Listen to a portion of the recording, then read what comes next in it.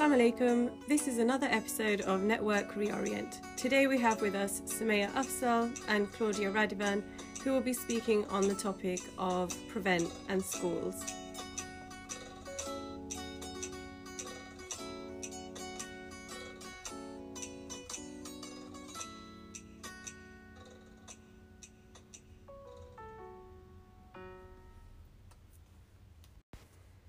The Prevent strategy first spawned in 2003, but following the 7/7 London bombings, in 2007 it was rolled out by the UK government with the broad and somewhat vague objective of stopping people becoming terrorists or supporting terrorism, and found itself expanding beyond the criminal to focusing on the pre-criminal, identifying those potentially vulnerable to falling prey to being radicalised and doing what it says on the tin, preventing this from happening. The Home Office has boasted of the programme's success, claiming to have thwarted terror and rescued thousands of people from the predatory grips of extremism. And yet there has been a great deal of concern as to how the strategy has been enacted. Academics, human rights groups, students, teachers, and members of the Muslim community and beyond have raised concerns over the Prevent strategy, arguing that it unfairly and indiscriminately criminalises, stigmatises and pathologises the Muslim community. This in turn has now led to the government recently appointing Lord Carlisle to lead an independent review of Prevent, the results of which should be delivered to Parliament by August 2020. So here with me today to discuss the Prevent strategy and particularly how it's enacted in schools are Claudia Radivan and Sumaya Afzal. So welcome to you two. I'd like to begin the episode by just asking each of you to briefly introduce yourselves and to talk a little bit about how your work involves scrutinising the Prevent strategy in general. So if I could come to you first, Claudia. Thank you very much. My PhD has largely looked at the Prevent strategy, but more broadly at de-radicalisation in the UK as a whole, with particular emphasis on how Prevent has been used as an extension of past forms of colonial governmentality, so the idea of managing bodies, managing the citizenry, and how these policies of management are inherently Islamophobic, and far from de-radicalising groups, Prevent can actually potentially be a radicaliser, particularly looking at the methods of pre-crime and so on that you mentioned, and essentially just how this policy, it's not doing what it's set out to do, it's doing quite the opposite. And it also has a very detrimental effect on communities, as you pointed out, stigmatising them, continuing to encourage people to racialise Muslims, which in turn doesn't just affect Muslim groups, it affects other BME communities, particularly Sikhs, Hindus and so on. From a specifically academic approach, also looking at some of the statistical evidence from Freedom of Information reports and so on. Yeah. Thank you. And Sumaya? Yep, so I work for the Muslim Council of Britain. I am currently running a national listening exercise with Muslim communities all over the UK on their concerns and views on what should change around the national counterterrorism debate. And obviously Prevent is a very, very big part of that. Because it's one of the strands that people have the biggest connection to, or at least have heard of it. So that's my interaction with the policy at the moment.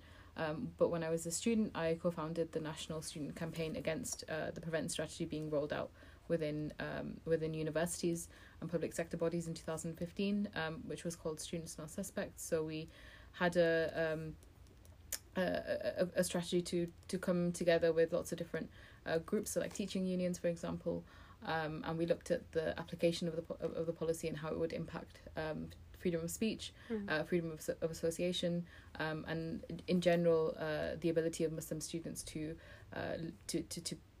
be at universities, at further education colleges, and exist purely and simply. So, whether they were in the Islamic Society, whether they were in their lectures, whether they were in their accommodations, what were the kinds of challenges that this policy would bring. So that's what we campaigned against. And then following on from that, we kind of realised that there were a number of problems within the policy itself and how it would impact Muslims more generally. Mm-hmm. So could you talk a little bit more about the national listening exercise that you've been doing? I know you're still in the process of collating all the information you've got, but any sort of first thoughts on what you found so far?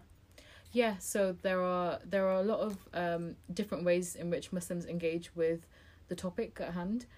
So counterterrorism is, I think, it can be viewed as sometimes an inherently stigmatizing topic in and of itself.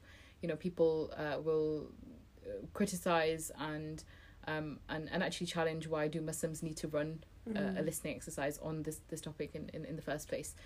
Terrorism or counterterrorism is by no means solely a Muslim problem or a solution that Muslims have to come up with themselves. Right. This is the job of the government. But what we wanted to do was try and figure out a way to first of all get past the impasse that seems to have been created over the last 4 or 5 years, so that there's polarization, there's pro-prevent, anti-prevent, and there's a constant kind of playing out of those dynamics within national media, within policy and think tanks, and how the government decides to deal with this problem, and this kind of leaves a lot of Muslims, everyday Muslims, feeling as though if they get involved in the debate, they will be stigmatized. If they don't, they will have no recourse to try and change things. So what we tried to do was get beyond that, and really encourage Muslims to get involved. I think there's what that has shown is the way that this debate often happens, very behind closed doors. People don't necessarily want to openly share their opinion. And also sometimes I think people just completely want to remove themselves from the conversation. So that there's been a lot of different responses. Sure. Claudia, you mentioned something about prevent being not doing what it's supposed to do on the tin, what it says on the tin, and you talked about it being a means of actually radicalising Muslims, doing the opposite of what it intended. Could you talk a little bit more about that? Well, if we look historically at other sort of pre-crime policies, so one of the most obvious ones that comes to mind is stop and search. Stop and search had the effect of essentially mobilising the youth to be more anti-police than they would have previously been, and obviously stop and search has been applied not just for things like drugs or knife crime, but also in terms of counter-terror legislation. And far from sort of making people feel safer, making people feel like something's being done, it had the effect of making people feel like they were being profiled, like they were being targeted on the basis of race or appearance, which evidence has come to light subsequently of sort of the systematic racism in the police to show that this is in fact correct. Statistics have shown that the people that have been stopped and searched are disproportionately from minorities, rather than this sort of broad approach that this is a policy we're applying to everybody. Also, sort of looking at the ways that it has been a radicalising force.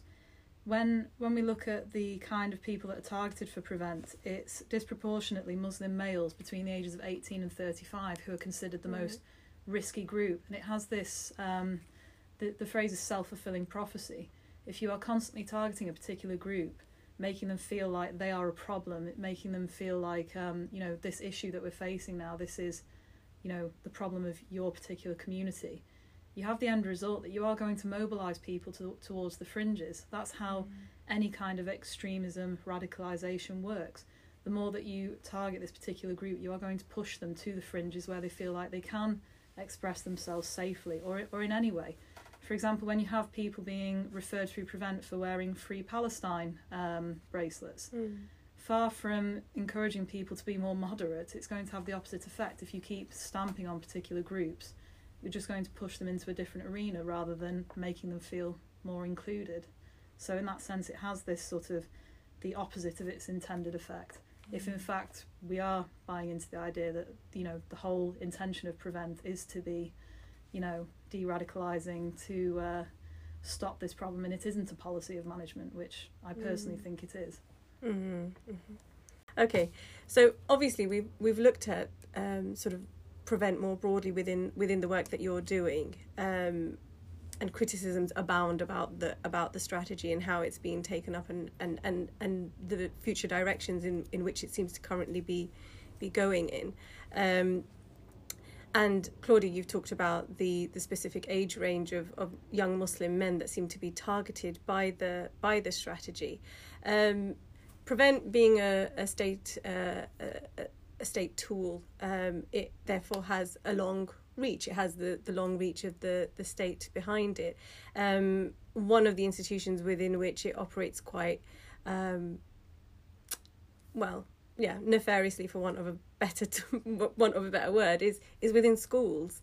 There seems to be a lot of misunderstanding around how it operates. There doesn't seem to be much transparency, certainly from the perspective of many parents who are often caught blindsided by it. So I think that it's quite important that there be some discussion around that, to just allow for clarity on this. So for today, I really wanted to focus on how Prevent operates in schools, be that primary, secondary, or beyond, and what are the key issues that critics have identified around the specific application of Prevent within schools. Sumaya, if I could come to you first. Yeah, so I think that for schools, there has been a lot more focus on wrapping up Prevent within safeguarding. Mm-hmm. And I think that this is something that really no one can argue with. You know, if you want any policy to be successful, you need to kind of frame a problem and then say that this is the solution, and the protection of children is something that's clearly very, very important to everyone. So it's sometimes difficult to even start to have that conversation about why is there Prevent in schools. And then secondly, I think also then the kinds of conversations that a teacher that is trained by Prevent or is under the obligation to report, you know, young children who may be kind of showing behaviours that they think are, you know, from a spectrum of like subversive behaviours to, you know, what they think is considered extreme, to go ahead and report them. There's a very kind of there's a very hostile climate in which that's occurring. So there is, I think, as has been demonstrated by like polls and stats across the board, incredible levels of Islamophobia across society, and nowhere do you see that more than within the state policies and institutions. So I think that there's a huge focus, a hyper focus on Muslim children and Muslim parents, their involvement as governors, their involvement within the education of their children, and also then their I guess the techniques or the other ways in which they raise their children. So this kind of bringing in a Prevent to take over the discussions around anti-racism, anti-extremism, all of these kinds of discussions and workshops that may well have happened before, that kind of it comes in with that lens, this idea that there is something inherently different about Muslim children and the way that they the language that they use, the kinds of traditions or things that they are used to, that there is something different, and they are to be treated differently if they make mistakes or if they say stupid things. So I think that there's that, which is, I think it's really important to kind of get a grasp of that when you're looking at how many children are referred and how many children eventually, after being referred, actually go through the channel process. Do we have an idea of sort of how many children are being referred through Prevent? What's the process? So, and what are the processes that they go through? I haven't sort of got the statistics for this year. When I first started looking at this around 2015, it was, again, the majority of those referred by a long stretch are Muslims, usually males, and it's the age range, sort of obviously quite a lot in school, but also 18 to 35. But within that percentage of people referred, again, it's an overwhelming majority of cases that are subsequently dismissed. So having been referred and having gone through the first stage of the process, it's then found that actually this was unnecessary. But it's a bit like when people are falsely accused of things like sexual assault, just because you said, oh, we've dismissed this now, the stigma attached to these offences doesn't just disappear now that you've said it's dismissed. That, particularly if you think in schools, I mean, people often say, you know, children can be the cruelest. The stigma attached with those accusations don't just disappear. That'll stick with the child. And there's been examples in the press of kids who have been, one particular example actually, a child was talking about eco-warriors in a French class and used the French word for eco-terrorism. And because he'd used the word terrorism in French, he was referred, and having been a very gifted student in languages, he's now subsequently dropped them and won't pursue them. And whilst this seems like something quite isolated, one of the key problems with Prevent in schools is it encourages this form of self-regulation. Right. So as much as we don't want people to start shutting down and not discussing things where they have to be discussed, it's going to create the atmosphere of a lack of trust in an environment where kids are supposed to be able to trust those around them. They're supposed to be in school to develop, not to be assessed for their potential as you know, the next Osama bin Laden. And you have a problem whereby teachers, the training available isn't particularly clear. It's quite vague. I did one of the training courses online that was one of the top recommended ones, and it took me 14 minutes to do. You cannot possibly train somebody through a PowerPoint presentation in 14 minutes to recognise what makes a radical and what doesn't. The training was very poor, it wasn't very consistent, and it played very strongly into these racist tropes about, you know, this Eurocentric idea that because Muslims are different, they are problematic. And the other problem, at the point more recently with Prevent 2, as it's called, where it became less of a suggested thing to implicate, it's now incumbent, it's you know, it has to happen. Right. As if teachers aren't under such an incredible amount of pressure as it is, with you know, constant decreases in funding, increased pressure, too many kids in classes. They're already under immense pressure, and you're now going to pluralise policing so that they're responsible for that as well. Right. This is not their job, and they are not being trained adequately to carry it out. So all you're going to have is this constant marginalisation of children. You're encouraging other children to see these kids as different. And, you know, we've got these ridiculous examples of 3-year-olds being referred because somebody misheard them say terrorist house and decided that meant they live in a terrorist house. As if a 3-year-old understands what that is. Or as if anyone would trust a 3-year-old with that information, more to the point. It's just, it's become, if it wasn't so serious, if it wasn't very detrimental in how it affects people, it'd be laughable.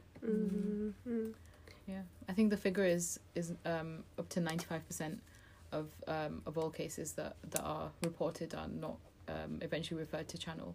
I think there's a couple of different reasons for that. Though you obviously have to have it's an optional. It's considered an optional procedure.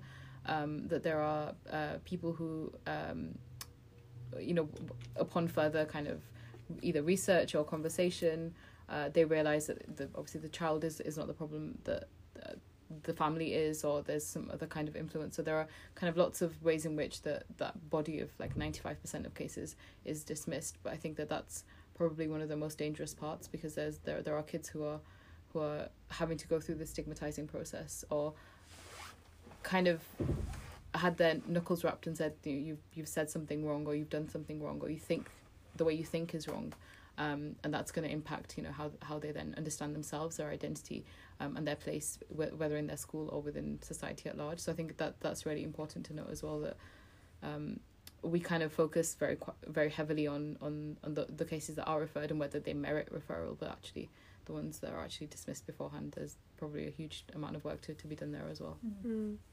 I mean, it's the irony, isn't it, that the Prevent strategy is set up as you know, safeguarding children, as you said, Sumaya, that often shuts down the opportunity for any debate, because who wants to debate a policy that's put in place to safeguard children? But when that very same policy is enacting a trauma upon children who are then going to grow up to be adults who have, you know, suffered that trauma and continue to, as Claudia said, suffer from the stigma attached to that trauma, then it's paramount that strategy is scrutinised and criticised and open for debate.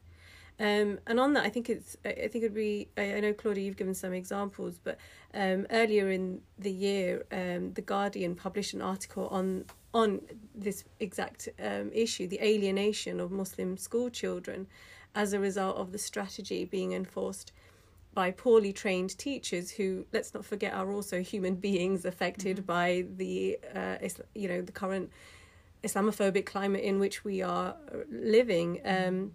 So Sumaya, you work with the Muslim Council of Britain. I was interested to know if there are any sort of cases that you've come across of how children have been affected and how families have been affected by Prevent in school. So I can't share details. Sure. But this is one of the major concerns that we've had from a lot of parents. We've had a lot of kind of there's been a huge amount of media attention at the moment on Muslim parents and their choices with regards to their children's education. I think there's been in the context of that, one of the reasons why, for example, the Birmingham LGBT education row that's been going on has been taken on so strongly by Muslim parents. And this is not to kind of express an opinion for or against, but just to say that the way the segment was packaged as an opportunity for the school to deliver under its obligations under Prevent was a big problem. And I think that again, that footing of kind of where young Muslim children or Muslim parents are in society, I think that continuous questioning is something that's really impacting people's kind of their understanding of themselves, their understanding of what kind of life they can have in this country as well. So you do have kind of debates and discussions on, what next, it's what kinds of battles are we going to have to fight next. Sure. I think it's really shocking for a lot of sort of second generation Muslims who were born here, who went through the educational system, who are very much at home here, who are now parents themselves, and seeing that their children are no less marginalised or exceptionalised, otherised than they were. And in fact, in so many ways, it feels worse because it feels like it's coming. It's institutionalized now. Before it was just playground bullies, but now it feels like when you have a strategy that is in place that is training teachers to act as, some sort of proxy for government surveillance of children, it's really alarming for parents. I think what I found, certainly talking to, just amongst my own social group of Muslim parents, we're often caught unawares by it. There doesn't necessarily seem to be a lot of awareness as to how the policy is how it operates within schools, and so when a complaint comes home about a child and some misdemeanor that's happened at school, you're not really sure, okay, is my child being scrutinized extra because because of their Muslim heritage, religion, or there's a sort of gaslighting, I think, that goes as well. We second guess ourselves, and so what I'd like to wrap up today with is, how can parents be more aware of how their school engages with Prevent, and what are practical steps that concerned parents and teachers can take? I think that there has to be some sort of balance, so you can't end up in a situation where parents are telling their children, you mustn't talk to any teachers, you mustn't engage with them at all, because you end up falling into this trap of self-regulation where you've got a whole community and their children who are terrified to speak on anything, and this is where it's become, I think, most detrimental. And it's not just in schools, it stretches to academia, to postgraduate academia, where you have people that don't want to engage in debate and don't want to interact in the academic process at any level because they are terrified that what they say will be misconstrued or will be viewed through a particular lens, and they'll end up being referred through this policy. And certainly the risk for younger children, and the fear for parents is that social services become involved. If you're deemed to be raising a radical child, your child can be taken off you. And we've seen some of these ridiculous examples. It really doesn't take much to be referred. And I think that there has to be a balance whereby kids understand, and parents are educating their children, parents are educating themselves to understand that there are these risks, and that they need to understand how the process works, and ultimately how to avoid becoming embroiled in it, without ending up in this sort of business of being secretive and self-regulating to not talk at all. And I think that there has to be that fine balance struck. In terms of how to do it, we discussed among ourselves a sort of a more informal approach rather than going to specific bodies for advice and so on. I don't know if you want to elaborate on that, Samaya. Yeah, so I think this entire debate has opened up kind of more kind of small micro debates around what are some of the challenges that children are facing within schools anyway. You know, there are so many different things that the pressures that kids are under, whether that's through exams and the kind of the whole attainment aspect, whether that's, you know, the sexualization of young girls and pornography within schools, whether that's bullying and racism and all of these other things that children are facing. I think that there's a real need for parents to be much more open with their children, and kind of really find out more about what's going on within their lives, because I think that sometimes that disconnect allows there to be, you know, sometimes a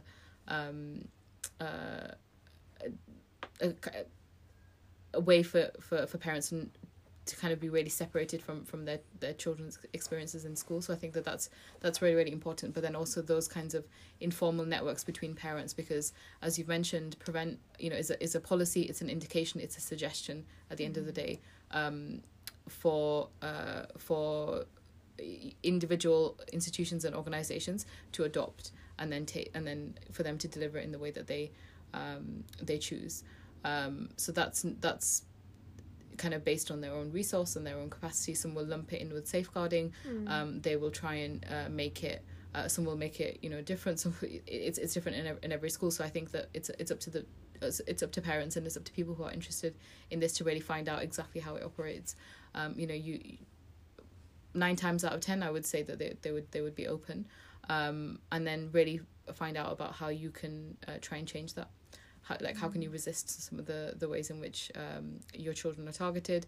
So I'd say, yeah, parental networks, get involved with schools. I know that there's a huge outcry now whenever Muslims join anything. But when I was younger, Muslim parents were always encouraged to join as governors, to really take an active role in the education of their children. I think that we shouldn't let the climate completely separate us from that. So I think, yeah, really, really important. Know your stuff. Know exactly what's going on in your local context. Build links with the parents of the children in your child's school, but also other schools as well in the area as well. And then you can reach out to different organisations, and you can touch base. You can sound off ideas. You know, you can look at what's already been done within the higher education sector.